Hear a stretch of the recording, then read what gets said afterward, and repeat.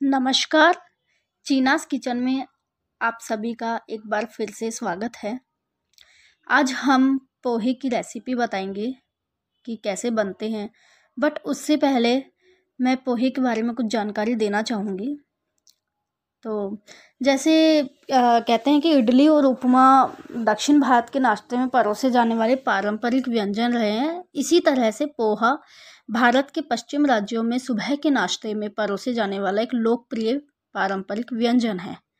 यह महाराष्ट्र में पोहे और गुजरात में पोहा के नाम से जाना जाता है और इसे बनाने के लिए चावल के पोहे मुख्य हैं, क्योंकि इसमें कटा हुआ आलू भी डाला जाता है, इसलिए आमतौर पर आलू पोहे के नाम से जाना जाता है। इस रेसिपी में कैसे आसानी से घर पे पोहा बना सकते हैं, यह मैं आपको स्टेप बाय स्टेप समझाऊंगी।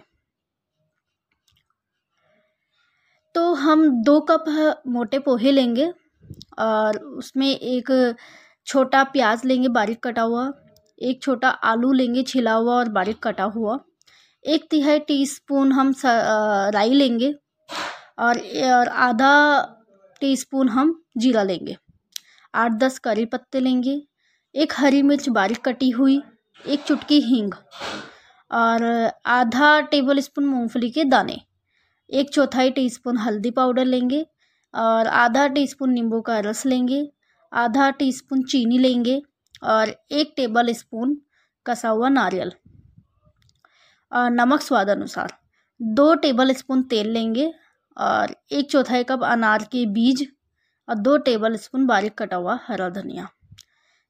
तो अब हम आपको स्टेप बाय स्टेप बताएंगे कि कैसे बनते हैं। पोहे को एक बड़ी छलनी में लेंगे, उसे नल के नीचे रखें और बहते हुए पानी में 1-2 बार अच्छे से धो लेंगे और उसका पानी अच्छे से निकाल देंगे। उसमें ऊपर से नमक और चीनी छिड़केंगे और अच्छी तरह से मिला करके उसको साइड में रख देंगे। फिर हम एक कढ़ाई लेंगे, उसमें 2 टेबल स्पून तेल गरम करेंगे, राई डालेंगे, जीरा डालेंगे और बारीक कटी हुई हरी मिर्च, कड़ी पत्ता, मूंगफली और हींग डालेंगे। मिर्ची कुरकुरी होने लगे तब तक लगभग 30-40 सेकंड के लिए पकने देंगे। फिर उसके बाद हम कटा हुआ प्याज डालेंगे और उसे हल्की गुलाबी होने तक भूनेंगे। फिर उसके बाद कटा हुआ आलू डालेंगे और आलू के डालने के बाद हमें नमक भी डालना है और उसे अच्छी तरह से मिला लेंगे और ढककर आलू नरम होने तक पकने देंगे। इसमें लगभग 3-4 मिनट का समय लगेगा।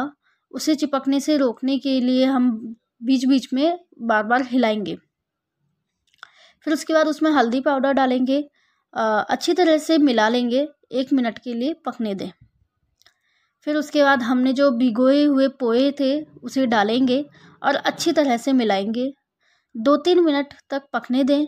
फिर नींबू का रस और सूखा कसा हुआ नारियल और बारीक कटा हुआ हरा धनिया डालें और अच्छी तरह से मिला लें और फिर गैस बंद कर दें।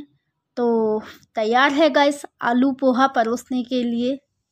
एंजॉय कीजिए और एक बार फिर से हम चीनास किचन पे मिलते हैं बहुत जल्दी एक नई रेसिपी के साथ। नमस्कार।